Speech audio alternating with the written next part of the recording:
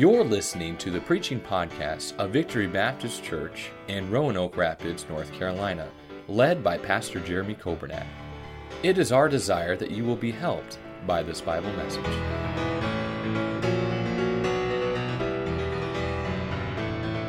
2 Kings chapter number 19 in your Bible, 2 Kings chapter number 19. It is an absolute joy to be here at the great Victory Baptist Church in the R&R, Roanoke Rapids, North Carolina. I feel like I've got some sort of connection to this place. As he said, my dad grew up here and he lived here.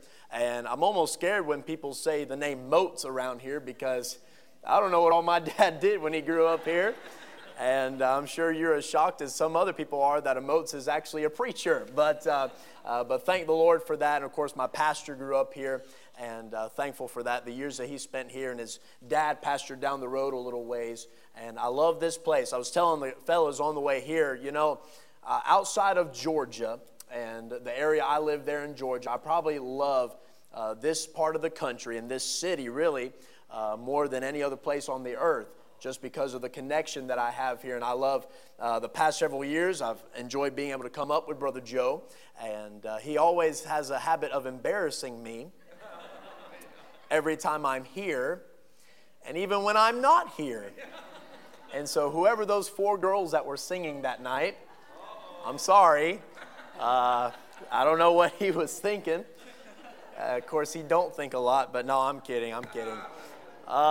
So anyway, I told him, I called him the next day. I said, I heard what you said, and I'm going to have to get back at you somehow. So I've got a few minutes to get back at him. But anyway, he would find his way up here and kill me if I did that. But it's great to be here. We were in, where were we at this morning? Forgot. We started off in the state of California. And we made our way to Colorado and all through the Midwest and went to Rockford for a Sunday and things like that. And we was down in Georgia, and now I feel like we're in the state of confusion. But it's good to be here tonight, and we're thankful for that. Drove all afternoon to get here, and we're excited to see what the Lord is going to do. Thank you so much, Pastor, for allowing us to come. And, of course, the opportunity to preach as well. Out in the foyer, we do have a table set up. And, of course, we have information about the college, some info cards and some applications. If you fill out an info card, you get a gift. If you fill out an application, you get a T-shirt. That doesn't mean that you're going to go to college. It just means that you're one step closer. And so if you're a young person in here tonight, you'd like to fill one of those things out, please do. Even if you're not a young person, you want to fill one out anyway, that'd be okay too. Like I said, it doesn't mean you're going to come. But that'd be good. We're in a competition with the girls tour group, and so if we can get more and more applications, more and more info cards, so I'm going to do like he did. If you feel led of the Lord to fill out an application tonight, raise your hand. That don't make me feel any better, right? Well, praise the Lord. All right, Lord, but I'm kidding. No. But we also have some books back there as well. And I believe every Christian needs some good material in their home, some good music in their home that they can listen to, they can read, that'll help them grow closer to the Lord. We do have our brand new CD. This ain't it, Onward to the Goal. That's last year's CD. You don't want this one. The New Year's, the New Year's CD, this year's CD is No Other Name, and so you're gonna want to buy that one. All CDs are $12. That is the new tour group CD, the current tour group, and they have 5 songs from the guys group and 5 songs from the ladies group, and so you'll want to avail yourself to that. We have several others. That one's out there too if you want to get that one. But yeah, all CDs are $12. We have books as well. All paperback books are $12. All hardback books are $14. If you buy 2 or more, then the price will drop $2, so $10, $12, etc. It's not a new book, but it is an expanded book. It's The People Called Baptists, and one of the pastors from out in California, Brother Mike Johnson, he wrote this book and compiled it, and he's one of the professors that teaches out at the college, and this is the textbook that we use for Baptist history, and it is a tremendous book. I want you to think, how much do you really know about Baptist history? Why are we Baptists? Why is the name Baptist on the church sign? And how did we get here? And who are the men and women that really paved the way that allowed us to meet here tonight. Well, this book is something that you're going to want to avail yourself to. It goes through the history of Baptists and the different people that really made an impact in who we are and made us what we are today. And that's the people called Baptists. We also have for you ladies, we have a book called My Daily Blessings, as well as 2 other devotional books out there we have a limited supply of those. So make sure you avail yourself to that. But My Daily Blessings, it's all blank. So that means you got to do some work. But it's all blank, and there's 365 blanks in here. And what you can do is this. Throughout the day and throughout your year, you can write down and log the different answered prayers, the different blessings, the different needs that the Lord meets, the different ways He provides for your needs in your life. And think about this. When you come down to the end of the year, you can take a look at this book, and as you embark on a new year, and you can look back and see how good God's been and all that God has done for you and all the things He's accomplished in your life. And then Brother Burcham, I believe, was here last year, and he has a new book. He's been working on a series on a story of, he had a story of discovery, a story of grace, a story of mercy, and different things like that. This is his brand new one that's out this summer, A Story of Love. And it goes through the book of Philemon. You say, what's so good about the book of Philemon? You got to buy the book to figure that out.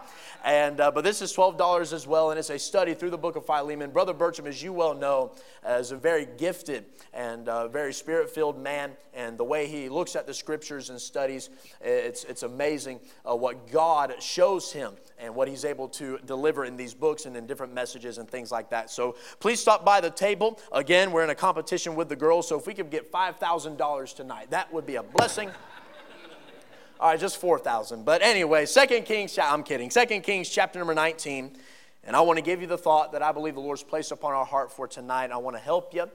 And if you came looking for help, I'm glad you came to the right place. And it's an honor to be here tonight, asking the Lord to speak to us and use us in a mighty way. 2 Kings chapter number 19.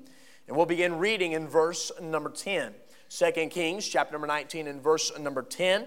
Now when we come to this text, we are coming to a letter that was written to King Hezekiah, the king of Judah, by the king of Assyria. His name was Sennacherib. And so when we come to verse number 10, this is what we're seeing. We are reading this letter that he wrote. Verse number 10, the Bible says, "Thus shall you speak to Hezekiah, king of Judah, saying," now here's the letter, "Let not thy God, in whom thou trustest, deceive thee, saying, Jerusalem shall not be delivered into the hand of the king of Assyria.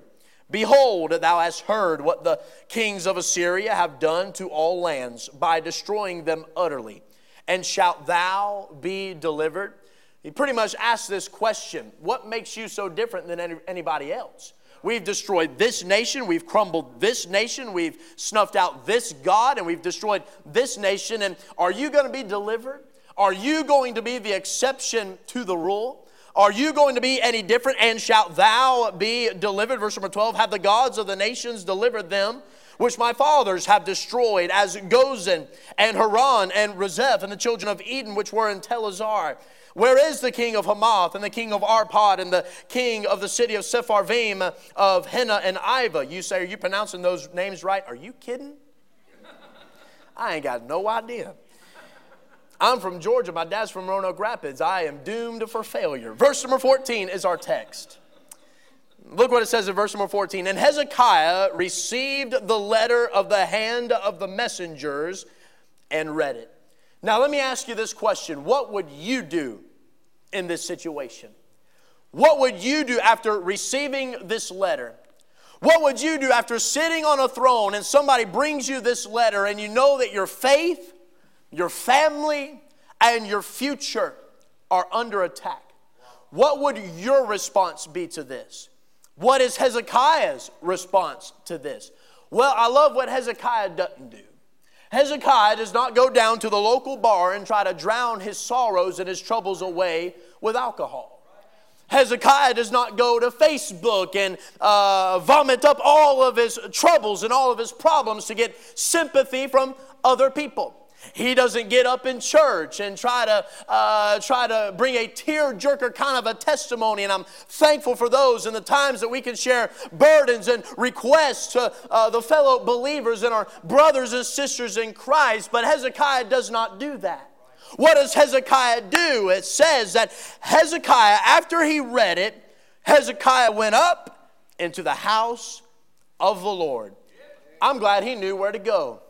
I'm glad he knew that there was a place, there was a shelter, there was a sanctuary, a place where Hezekiah could go. And he knew that if he got to the place, he knew that at any moment help would be on the way. He knew he could do this. He could take his burden to the Lord and leave it there. I just want to go on record tonight and say I thank God for the church. I'm glad that there's a church here in Roanoke Rapids tonight. I'm glad that there are churches just like this scattered across this country. A place where people can go. When you've got burdens, you can go. When you've got needs, you can go. When you've got troubles, you can go. When you've got sin, you can go. I'm glad there was a place for Hezekiah to go to, and I'm glad there's a place that you and I can go to tonight. He went up into the house of the Lord, and what did he do? He spread it before the Lord.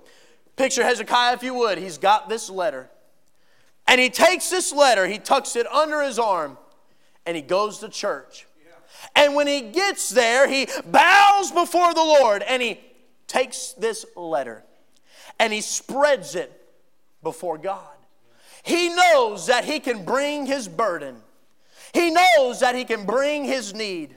He knows that he can take his burden to the Lord and leave it there. Here's exactly what Hezekiah did. He took his problem, his need, his burden, his difficulty, his questions, and he brought it all to the Lord. You say, Brother Joe, what am I going to do with my difficulty? Just bring it all to Him. You say, what am I going to do with my need? Just bring it all to Him. You say, what am I going to do about my health situation? Just bring it all to Him. What am I going to do with my financial deficit? Just bring it all to Him. What am I going to do with my sickness, with my disease, with my prayer, with my need, with my burden? I'm glad that I can tell you tonight, you just got to bring it all to Him. After all, He can do more with it than we can, and better than us holding on to it, and better than us harboring it, and better than us trying to help ourselves. I'm glad, beloved, that there's a place that we can go. And I'm glad we can take our burden to the Lord, and He can hear our prayer and meet our needs and lift our burden and do for us what we cannot do for ourselves. With the help of the Lord in the next few moments, I want to preach on that thought. Just bring it all to Him. Just bring it all to Him. Heavenly Father, I pray You bless us in the next few moments. God, speak to the heart of Your children, I pray. It's in Jesus' name we pray. Amen. In the 16 and the 1700s, there was a bright and a passionate faith that started out in the old country, started out in England, but then made its way to the original 13 colonies. It was called the Puritan movement. Now, those of you who know your history know that the Puritan movement got that name because they were seeking to purify the state church, purify the Church of England, and that's what they were desiring to do. But they also got this nickname or the name the Puritan movement because that's exactly what they sought. In every aspect of their Christian life, they sought purity. They sought purity in worship. They sought purity in giving. They sought purity in service. And they sought purity in prayer. Their aim was not a casual approach to prayer. Their aim was not a minimal effort kind of prayer life. But their prayers literally shook the lives of many individuals because they sought purity in that aspect of their Christian life in prayer. As they would plead to God for grace and mercy and favor and blessing, it would seem that God heard the prayers as they exited the lips of those individuals, and God would meet the needs of those specific people. One of those men was a man by the name of Robert Hawker. Robert Hawker made this statement concerning the Lord. He said, "You are the almighty burden bearer of Your people." He said, "So will I not cast my care upon You?" He said, "Will I worry when the scripture says, cast thy burden on the Lord and He will sustain thee?" Here's what he wanted people to realize. There's already a God that has already promised that He will hear your prayer and He will answer your prayer. So why in the world would I want to hang on to those burdens? Why in the world would I want to walk through life with those burdens hanging upon my shoulder when God has already said, come unto me, and I will answer thee, and show thee great and mighty things which thou knowest not. Why in the world would I want to harbor that hate or harbor that burden or harbor that need when God has already made the promise that He is able to do exceedingly and abundantly and above all that we can ask or think? Why in the world would I want to hang on to my prayer and hang on to that need when God has said that if we cry unto Him, that the effectual fervent prayer of a righteous man availeth much? And tonight the motto of modern Christians ought to be, I'm not going to hang on to my problem, I'm not going to hang on to my burden, I'm not going to try to help myself because that will end in defeat. But there's a place that I can go, and I know that in that place I can get a hold of God, and He can meet my needs, and He can answer my prayer like He's done many times before. You say, what do I do when trouble comes against me? Just bring it all to Him. What do I do when the trial abounds in my life? Just bring it all to Him. What do I do when turmoil is all around me? I'll tell you what you do. You take that letter that the devil's done wrote you, you tuck it under your arm, and you make your way to your prayer closet. You make your way to the house of God. You get where you know you can get a hold of God and just bring it all to Him. A large portion of your Bible and of Scripture is occupied with the subject of prayer. I began to wonder why that is, and then it seemed that the Lord just showed me that there is much said about prayer because prayer is much needed in the Christian life.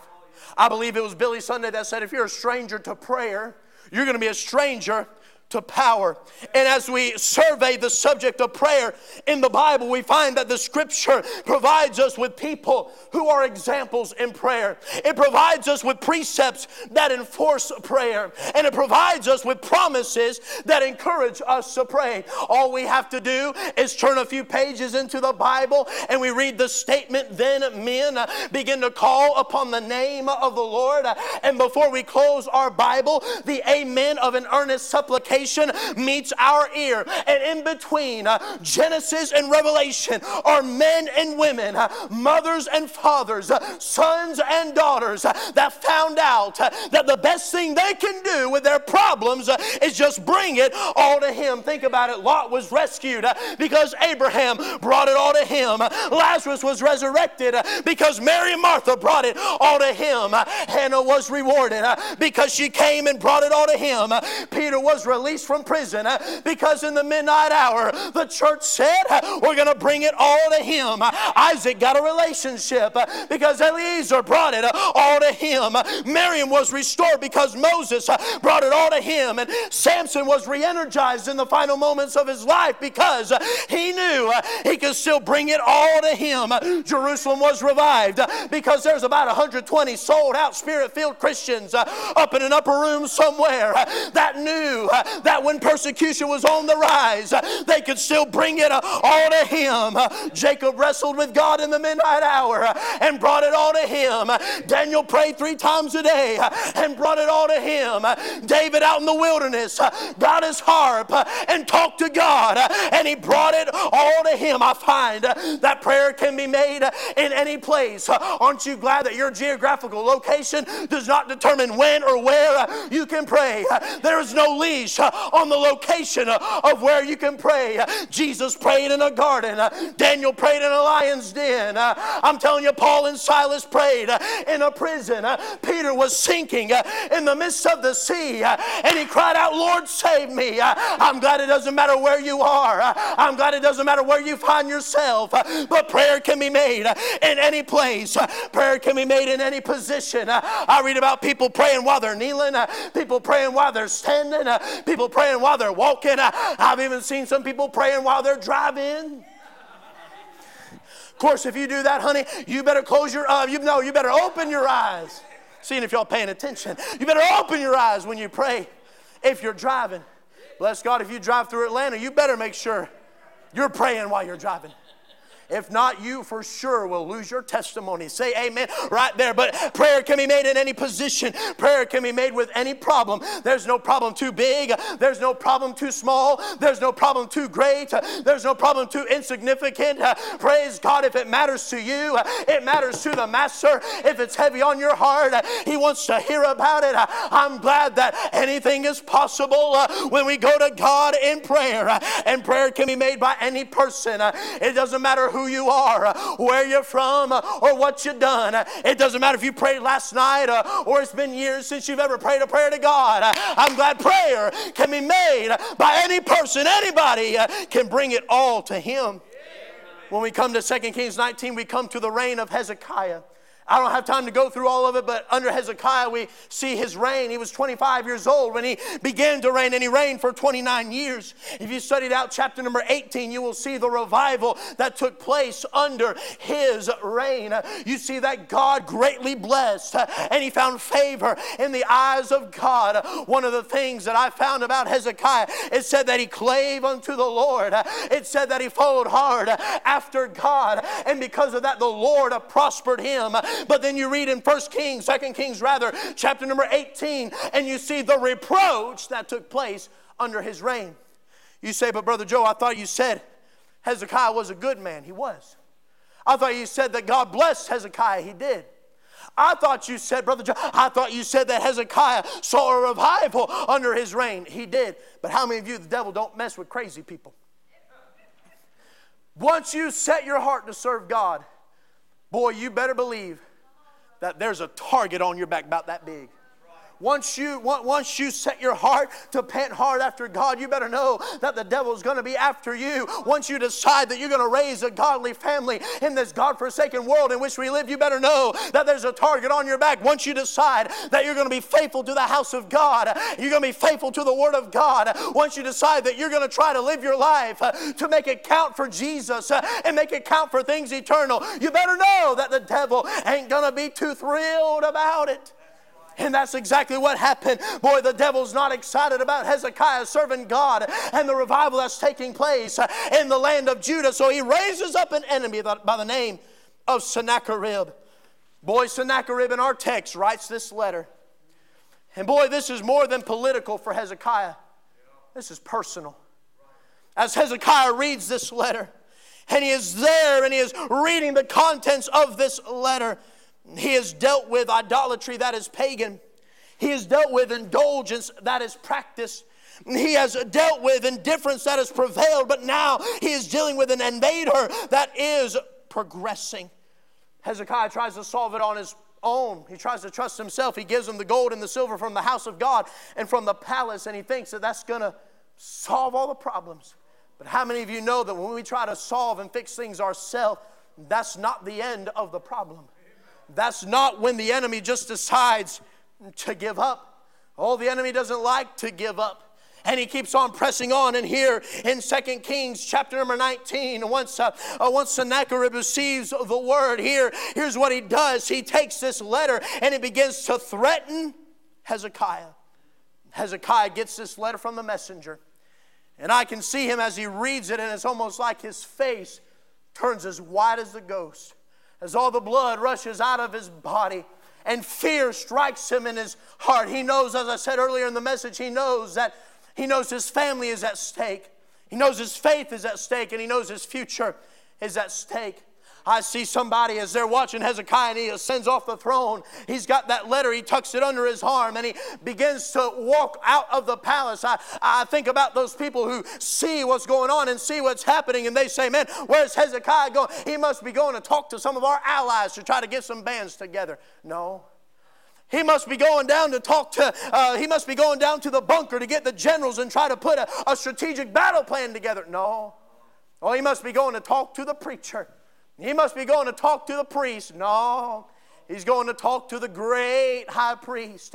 He takes this letter. He's not going to go to find his allies. He's not going to go talk to his mama. He's not going to go talk to his papa. He's not going to go try to talk to some person that can try to predict the future, some witch or something like that. No, he goes to where he knows he can get help. He goes to where he knows he can get a hold of God. He goes to where he knows he can bring his burden to the Lord, and God can take care of it all. He goes, he brings it all to the Lord. I want to give you 4 words and I'll be done. Number 1, the conflict. Boy, Hezekiah is under some heavy pressure right here. Hezekiah is facing something he's never faced before. Hezekiah is walking through something he's never had to walk through before. Hezekiah has got a heavy weight and a heavy burden upon his heart. He receives this letter, and this letter represents a burden. It represents a problem. It represents a need. It represents a difficulty that I believe every child of God has to deal with at some point or another in their life. The conflict. But number 2, I want you to see the cry. Look what he does. We read it in the text, verse number 14. Hezekiah went up into the house of the Lord and spread it before the Lord. Watch this now. And Hezekiah prayed before the Lord, said, O Lord God of Israel, which dwellest between the cherubims, thou art the God, even thou alone of all the kingdoms of the earth. Thou hast made heaven and earth. Watch this now. It says, Lord, bow down thine ear and hear. Open, Lord, thine eyes and see. He skipped down to verse number 19. He says, Now therefore, O Lord our God, I beseech thee, save thou us. Boy, he takes this letter and he goes. He begins to talk to God. Boy, oh, hallelujah. I like that. I know what I'm about to say. Y'all don't, so y'all just bear with me for 1 second. He knows that ain't nobody going to solve this problem like God can. He knows as he gets up off that throne and he begins to walk, he said, I'm not going to you. I'm not going to you. I don't know anybody else that can fix this problem, but I know a man who can. I know a man. I know a God in heaven that has already told me. Oh, folks before me have told me. He's heard their prayer. He's answered their needs. He's solved their problems. And if he's done it before, I don't know, I might be crazy enough just to believe that God can do it again. Amen. He cries. The conflict, the cry. Watch this, the comfort. Verse number 20. Then Isaiah the son of Amos sent to Hezekiah, saying, Thus saith the Lord God of Israel, that which thou hast prayed to me against Sennacherib king of Assyria. Say these next 3 words out loud with me. I have heard. Boy, can you imagine how comforting that must have been? I'm sure Hezekiah probably, as he knelt before that veil and as he's praying toward the Shekinah glory of God, and as he's praying toward the Ark of the Covenant and toward the presence of God, he's blocked by a veil. And I wonder if he just thinks that maybe God didn't hear him. I wonder if he's deceived and maybe he thinks that his voice didn't get any higher than the ceiling. I wonder if he thinks that his words that were uttered out into space were not heard by the ears of an almighty prayer answering God. But then Isaiah says, hey, you send that messenger and you go let him know that God said, I heard every word. Aren't you glad that when a child of God prays, we're not just wasting time. We're not just uttering words off into thin air, but there's a God up in heaven. David said in Psalm 34, he said, this poor man cried, and the Lord heard me and saved me from every fear. Daniel had been down on his face and on his prostrate laying before the Lord for 120 days. And then the angel came by later and he said, Daniel, I just want to let you know that the very first time you prayed, the very first time you brought your request and made your petition known unto God, I heard you. There's not one prayer of a child of God that goes unheard by our Heavenly Father. Oh, Psalm 3, David said, many there be increase that trouble me. Many there be which say of my soul, there is no help for him in God, but thou, O Lord, art a shield for me, a glory and a lifter of my head. He said, I cried unto the Lord with my voice, and he heard me. Amen. Out of his holy hill. Boy, isn't it amazing to think that there's a God in heaven that is concerned with the feeble words of little old me and little old you. And he wants to let them know. He says, look, I'm going to comfort you because I want to let you know I have heard you. Boy, 2 Kings 19 is such a wonderful chapter, but I want to close with this. Down here at the end of the chapter, verse number 32. 2 Kings 19 verse 32 says, therefore, thus saith the Lord concerning the king of Assyria, he shall not come into this city, nor shoot an arrow there, nor come before it with shield, nor cast a bank against it. Verse 33, by the way that he came, by the same shall he return, shall not come into this city, saith the Lord. He said, for I will defend this city. Last of all, see the conquest. You know what Hezekiah did?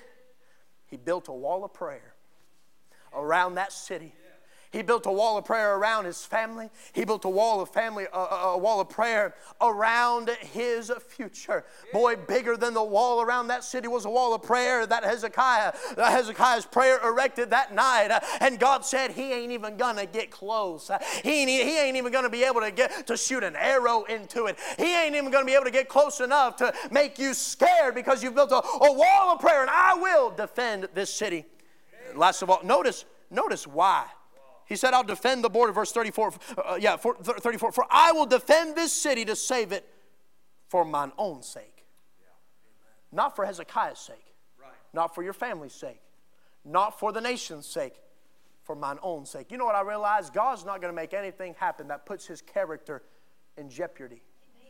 God said, hey, I promise I'm going to bless you. I promise I'm going to protect you. I've made my promise. I put my reputation and my character on the line. He said, for my sake, boy, I'm going to protect you. Wow. And then last of all, I'm done. Verse number 35. And it came to pass that night that the angel of the Lord went out and smote in the camp of the Assyrians 185,000. When they arose early in the morning, watch this, behold, they were all dead corpses. I'm going to preach this to my seat and I'll be done. They went to bed that night with a burden. Hezekiah went to go pray. He brought his burden to the Lord. And he went to bed with a larger than life difficulty. He went to bed with something that he could not fix. Something he could not figure out. A problem he could not solve. A situation he could not troubleshoot. He went to bed with a burden. But when he got up the next morning, I got a wild imagination. Y'all just going to have to bear with me for a second. When he got up the next morning and he looked out the window,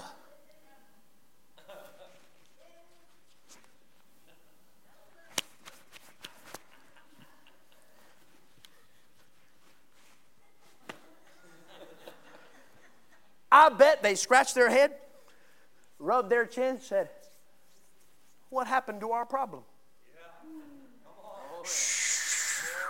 What happened to our need? What happened to our difficulty? Boy, they went to bed that night not knowing what in the world they was going to do. They went to bed that night not knowing how they were going to fix this. They went to bed that night with something they could not solve, something they could not troubleshoot, something that was a whole lot bigger than what they could do. But when they got up the next morning, they realized that God dwelleth in thick darkness. They realized that when they could not do anything, God could do everything. They realized that they were limited and they were small and they were weak, but they served, hallelujah, they served a mighty God and a prayer hearing and a prayer answering God that can do more in the midnight hour than you and I could ever do in our lifetime. Amen. Here's what I want to say and I'm done. Tonight, you're going to go to bed with a problem. You're going to go to bed with a need. You're going to go to bed with a difficulty. But one of these mornings, hallelujah, one of these mornings you're going to wake up and you're going to go,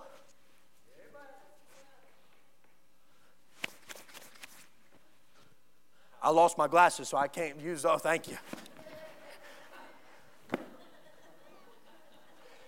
You're going to scratch your head, rub your chin and say, my, what happened to my problem? And you're going to say, boy, I'm glad and I bless the good glad day that I brought it all to him. Thank you for listening to the preaching podcast of Victory Baptist Church in Roanoke Rapids, North Carolina, led by Pastor Jeremy Coburnack.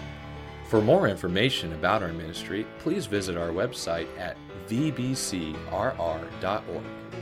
May God bless you as you serve Him this week.